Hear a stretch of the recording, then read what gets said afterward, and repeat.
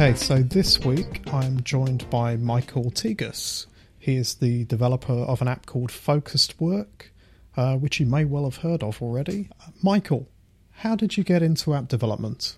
Hey, Dave. So that started back in 2014 as I was finishing my final year of uni. So I studied a Bachelor of IT, and at that point in time, I just wrapped up a IT support internship that I did through uni, and the final year, both semesters actually had a mobile subject for each of them, and the first semester was iOS development, and the second semester was Android development. And at the time, I was a massive fan of Android phones back then. Yep. And I was the embodiment of anti-Apple because of I guess like the flexibility of modding your phones, right? So you were all about that custom ROM Android kind of world. Pretty much. Actually, I remember Jelly Bam ROMs. That was a big thing back then. I think this was actually before CyanogenMod, I think. Yeah, I think that was it. I never used it, but I had a friend who was just as passionate as you're describing, and very, very anti-Apple at the time, actually. So that was a basis for a lot of our conversations. Yeah. So I said to everyone back then that owned an iPhone, right? You're better off just upgrading to a Galaxy S3 because I refuse to use an iPhone if you didn't jailbreak it.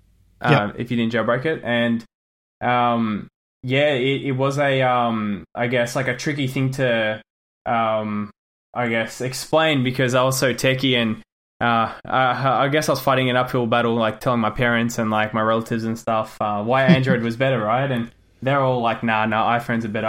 And it's pretty funny, 5 years later, they're all pro Samsung, and the tables have turned. Yeah. So what brought you into app development itself for the iPhone? So towards the as I said, I was a massive Android fan, right? And I didn't touch iPhone development until I was well into freelancing because after I finished uni, right, I was all about building Android apps. Material design was a big thing, right? And the biggest sort of factor that stood out to me was I was working with a friend at a certain point in time doing subcontracting, and he ended up suddenly quitting freelancing. He hired me to help him out doing some Android development work, right? And half of his projects involved a number of iPhone apps. And okay, so you've got the two on the go. Were you just doing the Android at the time? Yes, I was just doing the Android app, and once he quit, he actually handballed a lot of his clients onto me.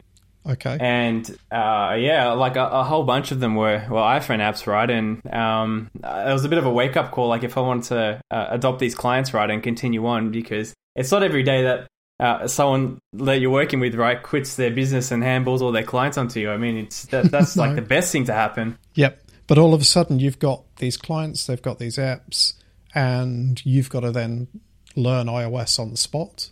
Is that pretty much what happened? Yeah, it was. And it was pretty tricky to begin with, honestly, because the only experience I had with iPhone development was back at uni doing, what was it? I think it was iOS 7 at the time. This was 2014, right? So I think, the shift from iOS 6 to iOS 7 happened, right? And it's a big deal. Yeah, and I think that was the year as well when Arc came in. This was before my time, before I was building iPhone apps. But memory management, pretty sure, was like a big thing in iOS development at the time, right? And thankfully I didn't need to learn that, right? But still, I still remember as I was progressing through that semester of uni, I had to pick up things like core data, delegates, and all this just went over my head, right? It was really it was a paradigm shift that to that point in uni, right, all I'd done is just Java development, right? And that's why I was so excited for the second semester, how I got to do Android, right? Because I already knew all these skills that I learned throughout the first 3 quarters of my degree. It all just links together at that point. The Java and the Android, it's all one world. Yeah, it was like perfect match, right? And I had to learn. I pretty much had to relearn everything when it came to like adopting these clients and building their iPhone apps, right? And that it was fun because at that time, I think Swift 2. I think it was just Swift 2 at that point in time had been announced, right? So I was so glad I didn't need to learn Objective-C again because I'd completely forgotten it, erased it from my brain. And at that time as well, with Android apps, Kotlin was starting to become a big thing, right? And I was pro having the best architecture for your Android apps back then. Like that was, I mean, it's a bit silly in hindsight now pitching that stuff to clients, right? But how so? Just in terms of that was perhaps something you were concerned about, but they weren't, or well. When you talk, I guess like my general sort of type of client is one that isn't technically versed, right? Mobile architecture means nothing to most clients, right? Because clients hire you to, I guess, move the needle for them, right, and get the job done. And like they don't really care too much about what it takes in between start to finish, right? They just want to see the end result, right, and that you've done a good job. In my experience as well, that it tends to be the client that really does care about that sort of thing is one that's perhaps been burnt in some way before. You know, so they're coming to you like, I want this built in this way because actually they've had a previous developer that other people haven't been able to take on their work, for example. But, you know, it's very rare that you find somebody that's really, you don't find that on a common basis. You know, that's not a normal thing. Yeah, and that's true. I've had conversations with people that have asked me, I guess, like tips on how to hire developers, right, that know their stuff, because they start talking to me about all this architecture stuff. I'm like, how do you know about all this? And it turns out, they've like spoken to other people because they've had a bad experience, with like their tech stack, right, and it's actually causes them problems with their product. So whereabouts are we in time at this point? I'm sort of thinking, how far away are we from now? As I said with uni, right, that was in 2014, and when I first had to professionally develop iPhone apps, that was around mid 2017, I'm pretty sure, from memory.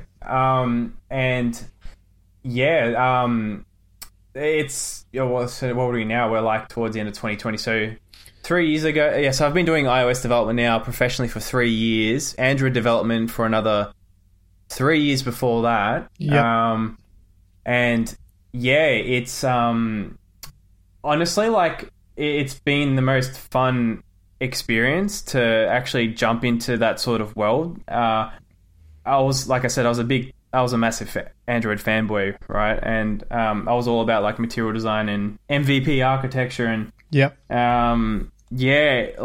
shifting to the at the time I think I was running a Galaxy Note 3, right, when I had to start developing iPhone apps, and I think at that point in time the iPhone 8, I'm pretty sure, had just been announced. That sounds about right, yeah. So we had the 2016, we had the iPhone 7.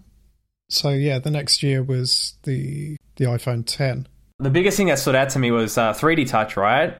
Like that blew me away completely. Shifting from I was using a Pixel at the time. I had moved on from the Note 3, and just that whole sort of feeling of being able to like press harder on the screen, right, and things would happen. That was massive. Like I remember that, and I still look back to a year and a half later when they when Apple announced the iPhone XR, and I guess like what was even worse with iOS 13, right, is that they had nerfed it, that you could actually feel like when you press your thumb on the screen, there was still a delay, right? Like it wasn't instant compared to iOS 12 where you just peek and pop pretty much everything. I think that was a term. Yeah, it was. I still miss it every now and again, actually. I've been on a 10R now for, I don't know how long, at least 18 months. And every now and again, I still miss it. But I must say, I miss it a lot less now with iOS 14 and just where we are now, I think I've gotten used to it a fair bit now too. So it's funny. I think this is going to be one of those things that in the course of time, we'll probably have fond memories, but it's not going to matter that much. Yeah, and it's I guess like with me, it feels like I'm living in the past still, like having it switched on my phone, because I'm trying to I guess develop experiences, right, that involve using 3D touch or haptic touch now, right? And I've realized this, where like I'd go and build something and like a little interactive feature, right, and I'd have people reaching out to me saying, it's taking too long to like access this this menu on the phone, wherever that might be, like tucked away. That's open via haptic 3D touch, right? So I'm half tempted to actually just switch off the feature, and then like eventually when I upgrade to the next iPhone, right? You'll be living in the same sort of world at that point. Yeah, and it's I guess it's like not doing me any favors, right? No, I guess not. It's certainly an outgoing sort of thing. But it's kind of interesting that you're building it out in that way, though, and that you've still got that sort of functionality going on quite a bit in some of your apps. Yes, I do.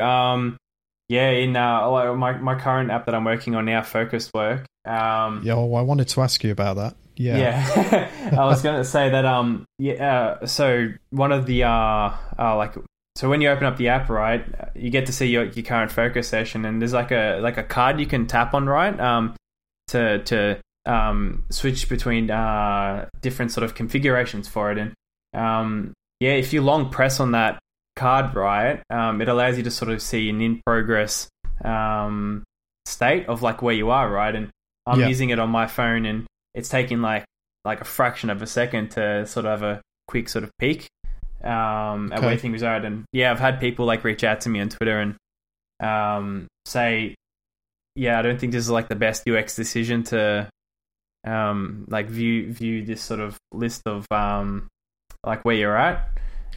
So I think that'll be stuff that you'll naturally iterate on and tweak over time. Yeah, I'd say so. And that all starts with switching off the feature, which I'm looking at buying the new 12 Pro. I haven't decided if I want the 12 Pro Max yet, but either way, like it's coming to the end, and I guess I'll just cut my losses, and I have to stop being sad about it eventually. So, how many? I'm getting this picture of you as a developer. You've landed these clients, you're supporting their apps. Now we're sort of in 2017 time, so it's kind of 3 years ago. From there to now, how did you kind of then sort of start going, okay, I'm going to put my own apps into the App Store? What really sort of pulled you into developing your own apps? What was the first app that you did?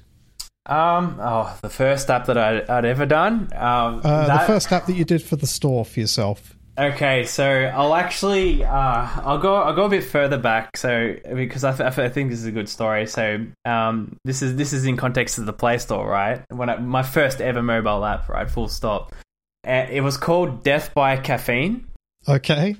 When I tried to release it originally, I think I got hit with some Google bots with like the type of terminology I was using in the app description, so I had to work my way around that. But like that final year of uni, right? The final semester was Android development, and like this is where it all began for me. Was like before the end of the semester, I had to do a portfolio project, and that involved building an app that would obviously tick a lot of boxes that I need to sort of fulfill for the end of the year. But my lecturer at the time, he threw out a bit of bait to everyone and said the best apps that get submitted will be shortlisted by myself, and you'll have the chance to pitch the app in front of a couple of Samsung executives, which they'll come in, right, and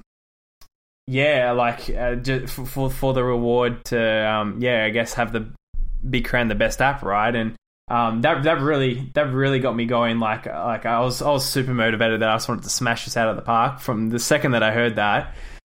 because like I've always wanted to develop experiences that people can hold in their hand, right? So that's where Death by Caffeine started, and the premise of the app was pretty much to. I actually looked this up on the Play Store before, because if you search for it, it's still up there for the Australian store only. I don't know why I can't find it on like the New Zealand store or the US store. But yeah, like the title of it, title of the description was "Find the best cafes around you and track your caffeine content." So basically, what this app did was it basically helped you find all the best cafes around where you were, so within a short walk or down the block, right? And you could sort of view this in a list or display it all in Google Maps, right? Within like an integrated map with heat map and stuff.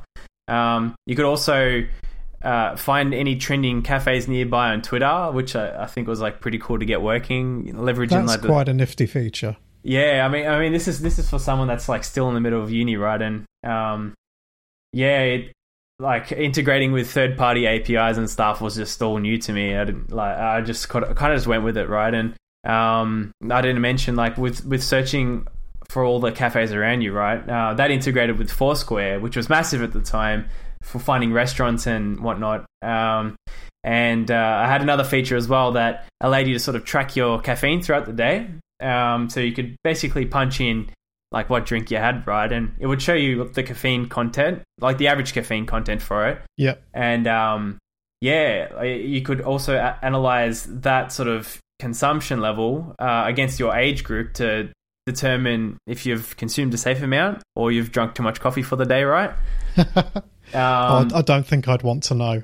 Yeah, for myself. I can vouch for that. Exactly the same. And you could also like put in your age group as well, right? So if you're like still a teenager, which you probably shouldn't be drinking coffee at such an early age, but it was all a novelty thing anyway. And that was I guess like the sort of like core features that I wanted to release into the app, right? And I kept pestering my lecturer like every single day. Like, is this a good sort of like tweak? Like I was just sending him screenshots, right, and APK. Right, just to sort of get that feedback. Yeah, and like I reckon, like surely I pissed him off by the end of the semester because I just kept asking him questions and questions and questions, right? And so you've got this app. It's going absolute gangbusters, just sort of getting it out to meet this goal of presenting it back at the end of term. Is it? Oh yeah, the end of the semester. Yeah. And so how did it go? What did the Samsung people think? Did you get to sort of present it all back to everyone? Yes, I did. I feel like with the amount of times I pestered the lecturer, I think he just gave up, and then he's like, yeah, you can present to the, like you can do a pitch to the Samsung executives, like it'll be fine. And yeah, like I still remember that day like very distinctly because it was a big build up to it, because at that time that lecturer was running his name's Raj, by the way. I got to give him credit that like he was running an innovation lab at my university, right? And long story short, that lab works on MVPs for startups, right? Yep. And I guess that's a segue to like my first proper gig, right, in mobile development. But I'll get to that point. But with the pitching to the Samsung executives, right? I remember like it was held in like a proper lecture, like a lecture hall, right? And you could fit maybe about 100 people in there, I reckon. I think 50 people rocked up, or maybe around 40 to 50 people, and there was 5 of us, and I remember that I remember 3 of the 5 apps off the top of my head. One was an assignment submission app, which is pretty cool. I remember the second app being a barcode scanning app for groceries that you buy from the supermarket, right? And I think it was about how to recycle that product. Yep. In the best way, right? But you got to display your app in front of these guys. Yes, I did. Yeah, and then mine was like, I was the last one to go up, right, and presenting Death by Caffeine, and I'd worked like every night for a good 2 months on this app to like make sure that there was no bugs and stuff, and for someone that's still at uni, like everything was stuck together with gaffer tape, right? I mean, I kept the source code. I've kept the source code on GitHub all these years later, right? And I've looked through it in the past, and like I just smile at like how I managed to like put it all together, right? But yeah. So basically, I had so I was the last person to go up, and stood behind the desk, and they had an overhead projector on the table, right? That basically, it was like one of those old school things, how like you switch on the light, and you usually used to put like plastic slides over it, right? And this was for me back in primary school anyway, and like it'd project onto like a big screen. But for some reason, like for some reason, this one was a little bit different in how you could actually put a mobile phone on it, and it would just blow up the screen. Sweet. And yeah, that was pretty cool. And like I said, I went through all the features that I mentioned just before, right? And I was keeping an eye on the Samsung executives, and they were smiling throughout the whole sort of thing. And like I'm thinking, like, oh, they're either talking shit or they're like really loving this. So I'm like, I had my fingers crossed. I'm like, I hope they really like this. And I remember, like, after I said I spoke about the last feature, right? They started clapping, and like I did my little like head nod, like to say thank you. And as I was about to walk off, right, I tried to like pull in the worst like Steve Jobs impersonation and be like, "Oh, and there is one more thing." And then everyone looked up at me, and then so at the time, right, like at the time, Android smartwatches were a big, I guess I would say they were a big thing at the time, right? But yeah, they were on their way. Yeah, but I was wearing a Moto 360, right? And I love that. That was a good smartwatch, and I still got it today. It's a nice circular sort of design, right, with a flat tire on the screen. That cuts off along the bottom, right, and I had secretly been cooking up a feature to talk between, like, to transfer data between the watch and the app, right?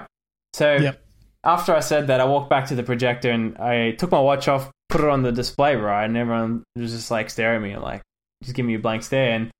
And I switch on the I open up the app. I open up the app and I open up the feature, the caffeine tracker feature, and I punched in like, okay, cappuccino, medium size, and then hit save, right? And I had the phone like right next to it, and you could see like it instantly update, right? But as soon as that screen updated, everyone just started cheering and like clapping. It was it was a pretty surreal moment. And yeah, like they just absolutely loved it, right? And I walked away for like a good 5 or 10 minutes, or they walked away for a good 5 or 10 minutes while I was just standing around waiting and talking to people. And they came back and they did the top 3, and I was lucky enough to take out that award, right? And I still kept the little poster. That was like my first ever mobile achievement, right?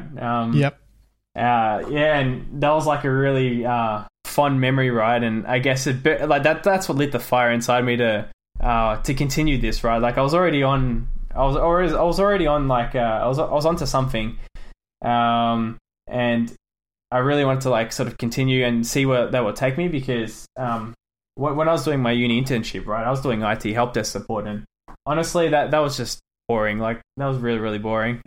So you had this brilliant experience, being able to sort of show this project off and getting all of that award and that feedback.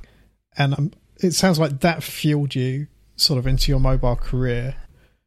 I'm wondering, when you made the jump into iPhone development, was it a version of that app that you kind of went, oh, I want to bring that to iOS, or was there something else that you that sort of sparked that to set you off into your first iPhone app?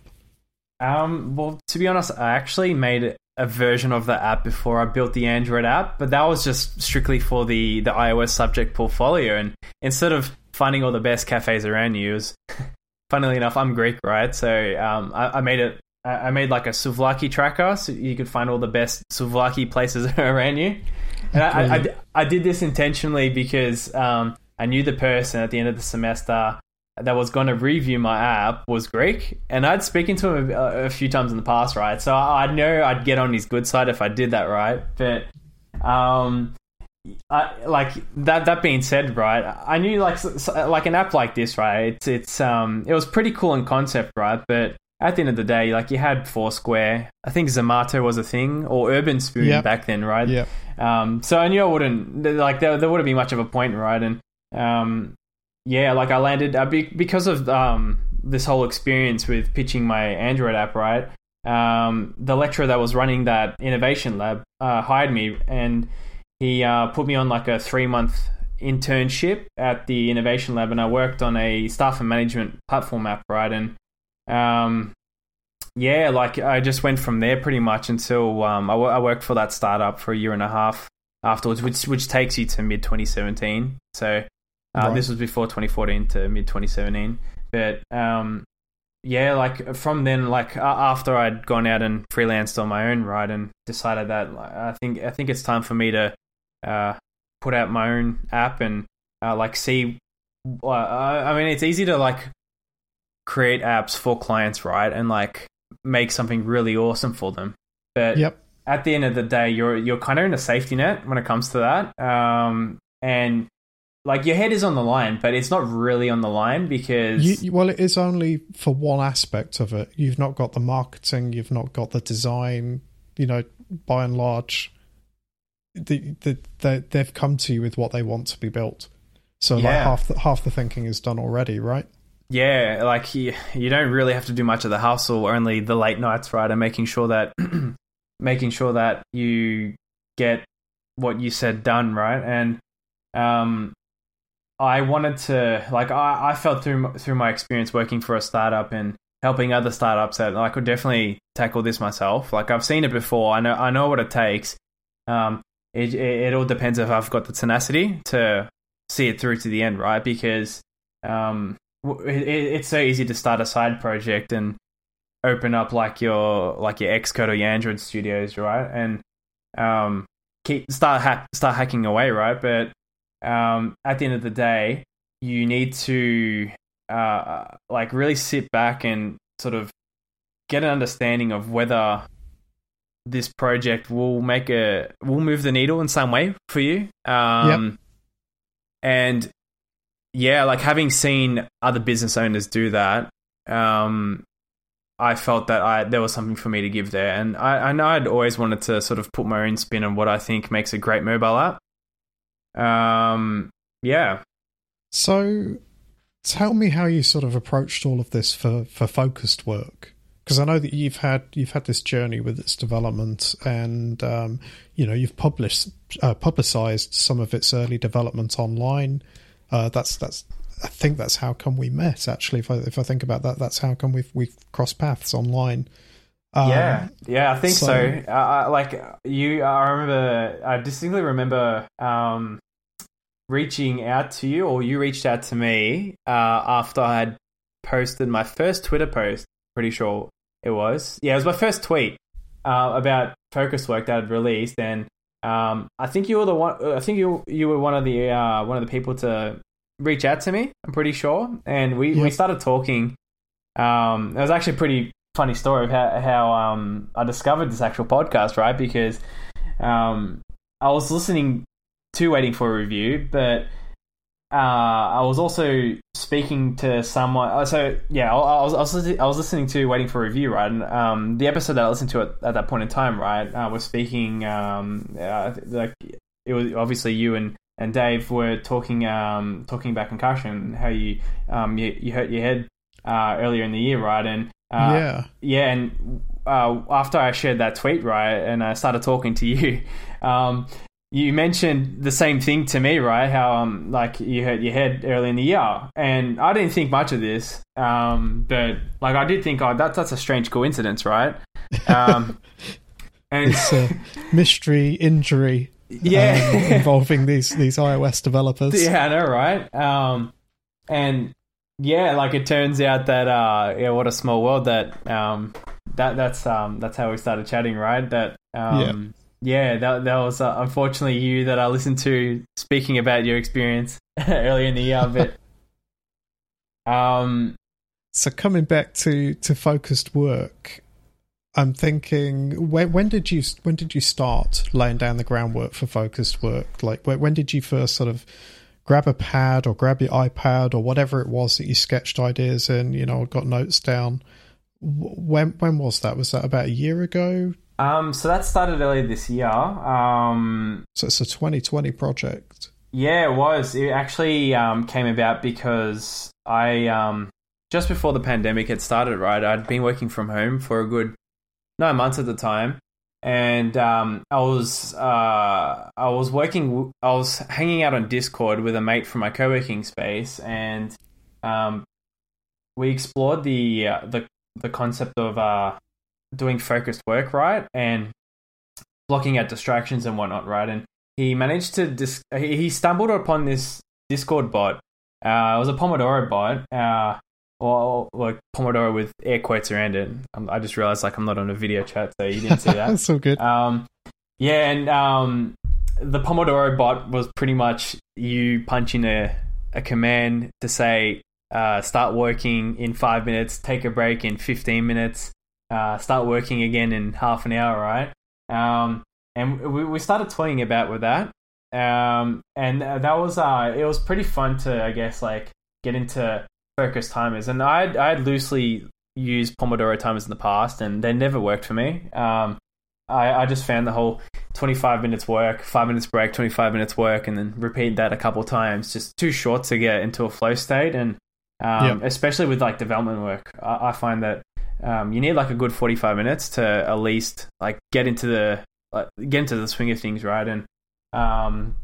And make some good progress. And I found that like with this Discord bot, because we could enter in different timers at any point, right? We jumped on the whole 45 minutes working, then 10 minutes break, 45 minutes working, and we'd sit on Discord in a video stream, so we'd see each other. It would be just as if we were sitting at a table together, pretty much, right? And like we're hanging out, except he's at home and I'm at my house. And lockdown style, just co-working but remote. And I eventually got sick of punching in these commands every single day, right? And my mate's like, oh, why don't you just toy around with the Discord bot and I guess try and add in different like recurring tasks and whatnot. And I looked at it, and I'm not that much of a scripter. Like I love building mobile apps and strictly that. Yep. I just love to stick in the field that I'm really good at, and I'm happy to branch out. But scripting, like I figured, like instead of scripting, why don't I just build an app around it, right? And at least I'd be able to create an awesome experience that I could run off my phone. And that's where the basic concept for it started, in terms of building an app for that idea. Like I've always wanted to build an app, as I've said, but I've also wanted to explore the side of mobile development, like the mobile marketing side of development, namely ASO, because I find that like an interesting sort of concept. I find that an interesting area to explore because of the impact it can have on clients, right? And I know that like building apps is one thing, right? Like at the end of the day, there's an end goal, and you just move on to the next project. And I always found myself being more attached than what I should be when it comes to building apps. And like with the ability to work on my own app, right, and teach myself ASO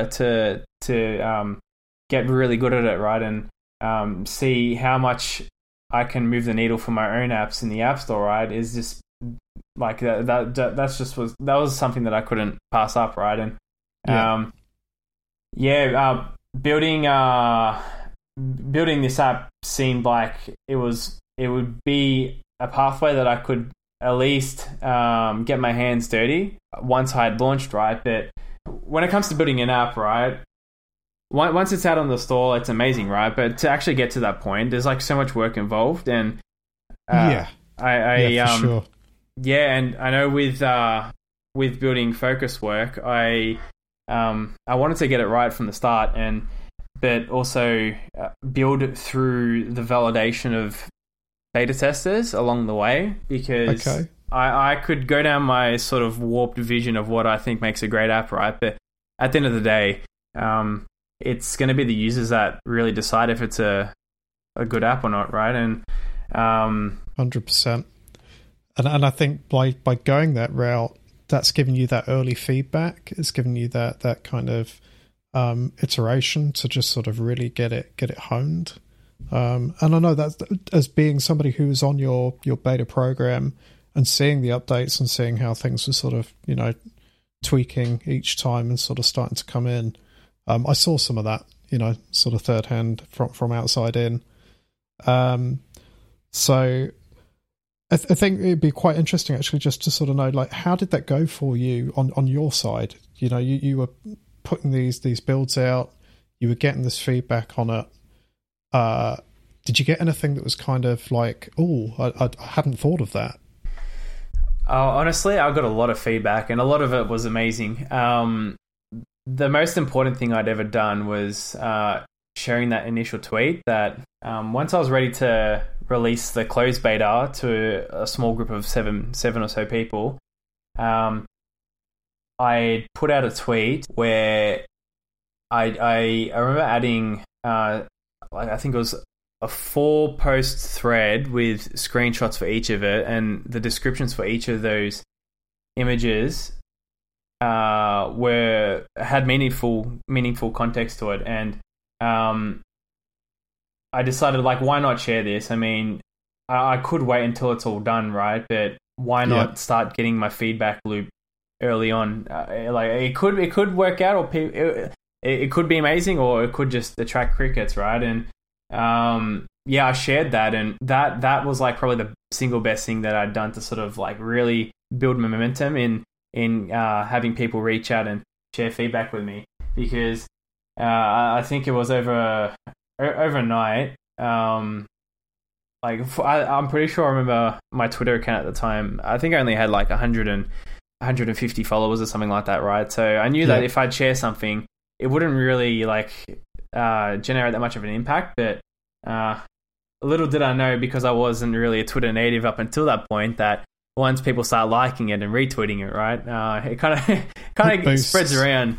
Yeah, it definitely boosted. And I remember like going to sleep and then waking up the next morning, and like the Twitter follower count had jumped from 150 to almost 300, and I had all these DMs in my inbox that like people were saying, "Oh, this app is amazing. I really, really want to try it out, right?" And I think what we've seen so far is just like you're on the right track with building something meaningful, right? And brilliant. So you had that feedback. At what stage in the development is this? Sort of like halfway through? So when I first started building the app, right, I kept the journal log. So I remember at this when I shared this tweet, it was I think 134 days into it. So that's 4 months, just over 4 months into working on the app behind closed doors, right? And like I hadn't spoken about it, which is a bit silly in hindsight now, because now that I've launched, I just tell everyone you've got to start sharing and talking about the app that you're working on, right? So you feel like you could have done that a little earlier? Yeah, I reckon so. And I don't know, like if it would have been as effective, because like those early screenshots that I shared of the app were pretty close to what it looked like in the end when I launched another month later, right? But Dead said, like the appeal from that initial tweet was the clean design that I'd sort of like meticulously sort of went with, where I just wanted to keep the app as native to the iOS experience. Like I had no interest in building a cross-platform app and sort of skinning it to make look good on both platforms, right? Like I wanted to build something from the ground up that would look amazing on iPhones, iPads, and eventually I'd love to bring the app to the Mac as well via Catalyst. Brilliant.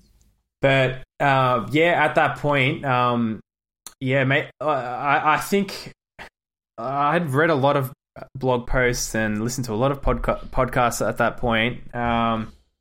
And there were people that like suggested to sort of share your app sooner than later, but there wasn't like a big emphasis on it, and that's why I was really hesitant to do it. And yeah, like I've that day that I shared that post with all the DMs that have came in, I spoke to at least like 50 people easily, and a lot of those people I've kept in contact with since that day. Yep. And that was just yeah, that was a single defining factor that like I really need to keep pushing. And because of the pandemic, work was more quiet than usual, which kind of sucked, right? But like the silver lining for it was that I had the chance to I guess go in deep and just focus on my app full time without any distractions. And I know most people don't have that luxury to just go ham at something, right? Yeah. Because yeah, like I guess as a freelancer, like I still got to find clients, and like I need to find clients, I need to close projects, and yeah, that was just put on pause for a few months during that whole sort of like when the pandemic hit Australia and everyone went into lockdown. And I did honestly, out of all that whole time of just smashing out my app over the course of 3-4 months, is that I realized how much I love being a hermit. And just, yeah, it's strange because I was never like one for working from home, right? I used to hate it. Like my first stint working from home, I couldn't deal with just not talking to people, and I was feeling lonely. And this was back when I was working for a startup, right? And I had a lot of like pressure on me at the time. And after I left the startup, that's when I started freelancing and working at a co-working space, and that was amazing, being around people again. After that, that sort of era finished, because I was at a co-working space for a good 3 years, right? So I made a lot of friendships, and I learned a lot of life skills. But being back at home again, because I've sort of set up I guess an optimized environment that like I've learned from my mistakes of like how not to work from home, and making sure I get it every day, and like go for a half an hour walk, get my coffee. Get some fresh air. All very important things. Yeah, really important. And like just doing it regardless if it's a sunny day, if it's windy, if it's raining. Like I still go out and do it, because that's been like a massive shift for maintaining sanity every day when I'm not actually around people. Like I still like visit relatives and catch up with mates and stuff, right? And my girlfriend, who's over like half the week at least, and that's still good, right? But I mean, like 9 till 5 during the day, like you're on your own, and it's a long stint if you've not got a plan. Yeah, and working for yourself, there's definitely the aspect of loneliness that comes into it, and you need to find out a way, I guess, I had to find out a way to combat that, right? And make sure that like I'm full of energy every day, because we only have so much willpower every day, right? And learning how to use that effectively was really key to being able to work from home. And I've been working from home now for the last year and a half. So yeah, it would be great after the lockdown ends, and going back into co-working spaces and catching up with people again, right? But yeah, I kind of fell into a bit of a hermit hole at that throughout that whole sort of 4-month period. But you've come out with something really productive for it. So I mean, Focus Work had quite a good launch as well, didn't it? You I remember seeing you sort of going from these betas and putting stuff out on Twitter, to then all of a sudden everything seemed to sort of ramp up, and you're like, no, it's going to be released, and you had a release date, and everything was, there's going to be a launch. So can you tell me a bit about your side of that? Like, how was that sort of putting together the launch and actually getting the app out into the world? Yeah, setting an end date to get it out there was really important. I found that giving myself a deadline really helps with accountability for all the other tasks that I needed to do leading up to that point. So with leading up to I'll clarify more on the beta testing stages. So I began with like a closed beta testing with 7 people, and after I shared that initial tweet, right, I created a Google Forms page that I asked people to leave their email addresses, right, and just to sort of like I didn't really entertain the fact of opening like just sharing a public test flight beta link, right, and just having everyone jump on it at the same time and just sending me stuff, and like me, I guess, feeling overwhelmed with all that. I think there's something of a bit of mystery as well. If you've gone, hey, no, you've got to put your email address into this form, and I'll let you know. Yeah, so. Like I kind of felt that, like, I guess guilty for considering that, but I remember during that 4-month stint before I released the public beta, right? And another indie named Geordie Bruin, he put up a tweet that he shared his experience for his app, Soci. I hope that's how you say it anyway. He put out a tweet, right, and how he explained how he staged his beta testing process, right, and that involved just letting people in over time, right. And I noticed in the language that he was using is that he was being really open and transparent about the purpose of it, and with that form that I put up, right, I didn't ask for anything except an email address. Like I didn't, I wasn't interested in names or anything like that. Like I have no sort of hidden agenda with marketing, like just sharing somewhere email to addresses. Send the test flight invite to later on. I just wanted people to, I guess, like jump on the app, right, and really give me their honest feedback for it. And I was able to stage that out over 5 periods. The first closed beta was. I added 12 people, and then the next one was 28 people, and the final 2 stages were 50 people apiece. That's brilliant. That's quite a lot of people. Yeah, and this was over. I think I did this over the space of a month. So, adding when I got to the final 2 stages, and I was adding around 50 people. Like I had to. I expected people to reach out to me and send me their thoughts, right? But I didn't want to just look at the feedback and just I guess not disregard it, but I mean like just look at it and kind of just give them a simple reply, right? I wanted to take the time to understand what they're saying and really get their perspective, and then reply to them in a meaningful manner. Because that's how I was that's how I figured I would be able to generate a meaningful conversation with them, to really understand what it is that they want, right? Because sometimes people like tell you what they want, right? But over text, like text-based communication especially, right, you could totally take things out of context. So for sure. So progressing that closed beta stage was super important, and eventually I got to the point where after it was day 168, I was ready to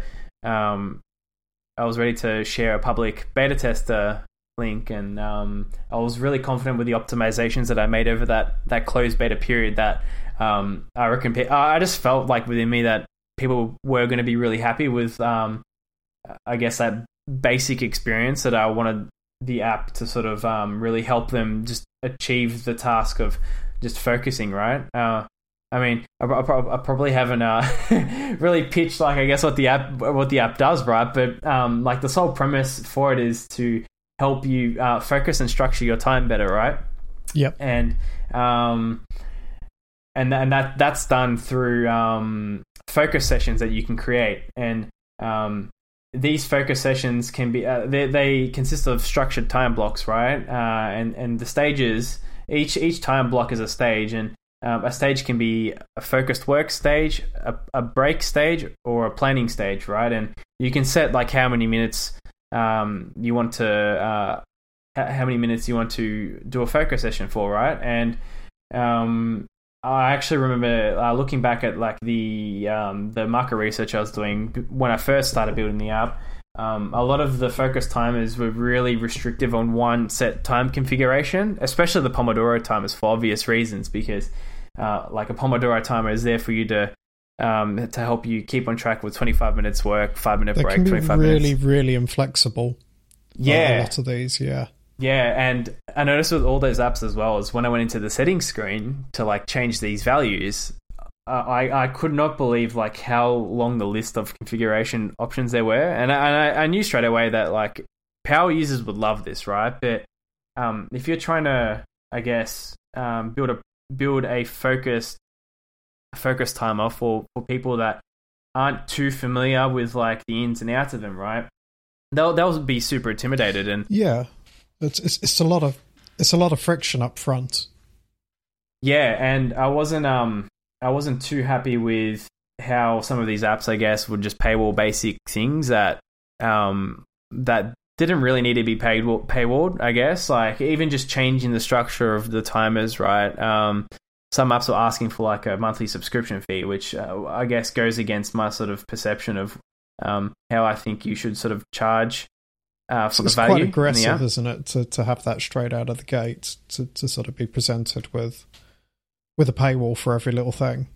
Yeah, I knew straight away that I wanted to build an experience that would, if someone was to download the app and use it right, they would be able to, I guess, gain so much value from it out of the box without, I guess, being sort of forced to pay an upfront fee, right? Just for the sake of it. Like I wanted to. I remember Curtis Herbert had mentioned this in the past podcast, and I'm definitely going to butcher his quote, but that's the developer of Slopes, isn't it? Yes, yeah, it is. I'm not a skier, but I love what he's done though, and I guess like the sort of language he's used to promote his app and talk about it. Right, it's definitely a source of inspiration for me. And I remember the quote that I heard him mention in another podcast was, "I want people to be able to use the app for free and grow with it, and hopefully eventually want to pay for it." And once I heard that, like I wrote that down straight away, and I just looked at everything that I wanted to sort of bake into the app. That's really inspirational, that quote. Yeah, and it really was, and it really helped me sort of segment what would be useful to sort of help people build a sustainable habit with doing focus work. And I also decide what else I could sort of implement to improve on that experience, like with extra add-ons pretty much, right? So that was once I'd sort of like separated like what I wanted, once I separated how I wanted to sort of knock this out of the park, right, and launch with like a core feature set that would like help people focus a lot easier, and really like encourage them to get them to a flow state. Everything else on top of that, such as like the toggle integration and initially anyway, and later on, like I have plans to integrate like automation support as well with shortcuts, and so you could just like talk to Siri and just ask to start a session, right? And yeah, like I think that would be really awesome. But that's what I would sort of like consider as like something for like the pro users, right? And I didn't build this app to sort of like make a quick buck out of it, right? I really wanted to like build a core product that was really valuable and meaningful to the people that use it from the get-go, and and that's why I kept the sort of the payment tiers for it really simple. How I offer like a yearly subscription or the choice of a lifetime purchase as well, right? Oh, that's cool. Yeah, depending on how you, well, I guess, yeah, depending on what you prefer in terms of whether you like paying for app subscriptions or you just prefer the one-off purchase, right? Because yeah, it's all designed to sort of support the product in the long run, right? More or less than me sort of trying to drive a profit, because I'm doing this just because I love doing it, and I've always wanted to put my own stamp on what makes a good app. And hopefully I can do this in the long run, and I think I will be able to with focus work. So I'm assuming your launch went really well. It certainly looked like it was a really good launch, outside looking in at the time. Yeah, Yeah, the 8th of September was the day that I launched, right? And I launched on Product Hunt. I shared it on Twitter. I also shared it on the Apple subreddit and my Facebook friends and LinkedIn as well, right? And awesome. like I kind of like hit a whole bunch of areas at the one time, but the big focus for me was Product Hunt because I had a lot of people reach out to me and sort of give me their spiel on why it's so important to launch on there, right? I wasn't a big Product Hunt user beforehand, but now that I sort of get an understanding of how many exciting new products launch on there, right, every single day, I figured that if someone was interested in productivity focus timers, right, that would be a great spot to sort of share what my app's about, right? And if people like it, they can leave me an upvote, leave a comment.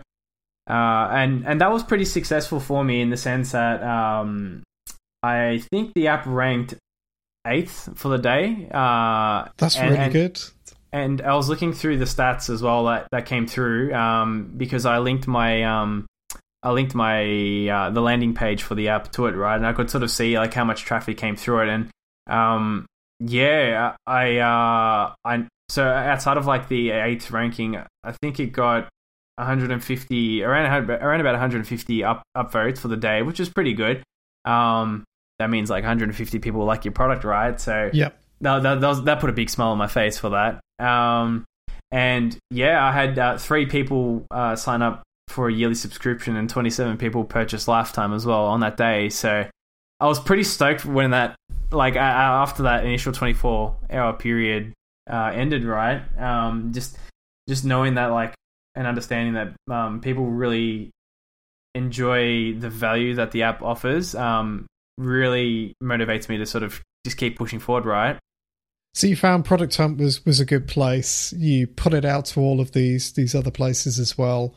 And I'm curious because I always love to know the numbers on these kind of things. And you may or may not want to share some of the financials, but can you give me a gauge of kind of how successful that launch was? Yeah, sure. From the 3 yearly subs and the 27 lifetime purchases, right, it was a total of 840 installs on the first day, which generated $580 pre-Apple tax, US dollars that is. Yep. And then that's for day one, right? And I kept an eye on the stats for the second day, and the installs grew from 840 to 1200, and then revenue went from 580 to 830 the next day, and that was like well beyond what I thought would sort of like happen, I guess, for the app. Yep, that's a very good start. Yeah. But when it comes to like launching apps, right, it's once you launch it, that's just the beginning of it. It's great to, I guess, take a moment to stop and celebrate like the achievement for your hard work, right? But like maintaining an app is an ongoing effort, right? And this is something that I really want to like continue on throughout the rest of this year, next year, and then I guess see how things are at in 2 years' time, right? Like, because I really want to grow it, and I would love to continue adding in more iOS related integrations into the app, just to adopt the platform features, and just improve the flexibility people will be able to, I guess, get from using it, because everyone uses apps in a different way, right? And it was really important to, I guess, develop the experience in a way that like you could use the app and like just structure it depending on how you want to sort of like how you operate, right? And that begins at the focus sessions that you create, right? And ends at like the customization for each of those focus sessions. And I want to go down the rabbit hole with that as well, and like offering like different sounds for different stages and like different shortcuts, automations. Like I think that would be like a fantastic addition that like once you start a focus session, the app would sort of speak to shortcuts and trigger all these other things, like even simple things like do not disturb, right? Because you want to focus. Like when you want to focus, you don't want to be disturbed, right? So that's an obvious one, and I can't wait to add shortcut support just to like purely get that single feature in, so I don't have to like pull down control center from the top corner and then tap on do not disturb, and then every time I go on break I have to tap on it again to like disable it, and do that every single time. Sounds like that'll be scratching your own itch there as well. Yeah, which is always a good thing. Always a good thing to have. That's awesome. That sounds like you've gone from having this this pandemic project that's then took on this momentum. You've had this fantastic launch, and I think you've just shared with me here like it's definitely got a direction that you want to take this in across the next year or two as well. So that's just really fantastic to hear. It was really important in the early stages of working on the app. I set up a Notion document for myself, and I laid out all these different sections that I'd sort of I could leverage it as my second brain, because when you're thinking of ideas, right, if you don't write it down, it'll be gone from your head in 10 minutes later, right? So I made sure that I'd set up like a template framework for myself that I could use to write down my daily journal log, like an area for brain dumping, a launch plan, I guess, any like sort of notes and suggestions for marketing, development, bugs. That was, I guess, really helpful for me to sort of clear my head every single day, because I wanted to be able to go down a rabbit hole with certain things, right? And then once I complete building something, I could sort of like take a step back, right, and then just review everything because it's all organized. That was really, really, really helpful. And I also need to make note as well of the journal log.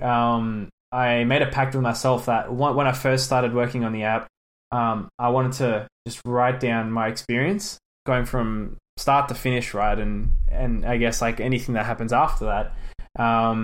And after I launched, right, I wanted to like go back and reflect on like what were the things that really made a difference, I guess, and I guess pull those points out. And I really want to write about that as well. And I've started doing that in a few blog posts under the title of Launching in Indie App. And I've consumed so much podcasts and blog material from other indies out there that like that's like having like collecting all my thoughts and just sharing them back out, sharing them with everyone is the least I can do to, I guess, give back to the community and that's hopefully great. Inspire other indies that were in the same position that I was at the beginning of the year, right? And I guess encourage them to take the step, right, and just build out their idea and just take notes on everything along the way and just share your experience, keep giving back, because someone else is going to learn from either one of your mistakes or like something that I guess like your challenges, right, and your trials and your tribulations. Like it doesn't have to be all about like fixing bugs and how hard it was working on a feature, but more or less like how well like was I personally able to deal with the emotions of receiving all these beta testing feedback, right, and I guess processing them mentally, and how I sort of dealt with that, because like those are the kind of things that I guess aren't really talked about, and I hope to share. They're not, and I think people forget about them quickly as well. I think if you don't capture them and don't make note, I think it's very easy to forget what it was like in the moment. Yeah, that's so true, and remembering those things and then and sharing them with others is just like you don't need like people talk about this stuff at meetups and stuff, and that's awesome, I guess, in the fact that the person up on stage, right, is able to give off their energy and really encourage people to build their own things, right? But it's quite limited though, versus being able to put something together like you've done, or that you're working on, that you can share with everybody all around the world. Yeah, and just the thought of that is just really exciting, because I'm in my late 20s now, right? And I still haven't left the country, so like I've got no idea what it's like going to any of the big developer conferences overseas, and that's something I'd love to do one day. And unfortunately, because of the pandemic, I don't I think, yeah, I won't be able to consider that for at least another year. Yep. Like maybe a year or two, right? So, yeah, WWDC next year or the year after is probably right off for that, right? But, Yeah, I'd have said so. yeah, and just being able to have that sort of impact on people around the world, and like being able to share that energy with them, even if I can't make it across the world, is definitely worth doing. And yeah, I just love sharing and writing, and yeah. We'll definitely link all of that in the show notes, so people can find your blog and everything else with this episode. That's awesome. Yeah.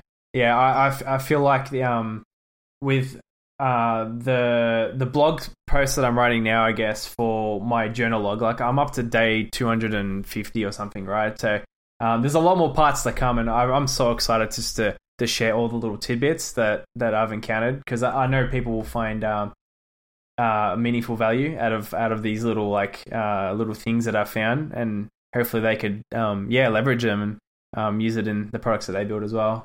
That'd be awesome feeling. Brilliant. Well, thank you very much for coming on the show, Michael. Before we go, where is the best place for people to find you online? They'll be on Twitter, Michael_Tigas. I'm always up for a chat, and I always try to make an effort when people follow me, and I try to follow back and start the conversation, right? Because I just love talking and seeing what other people are up to as well. So yeah, I'm always up for a nice chat.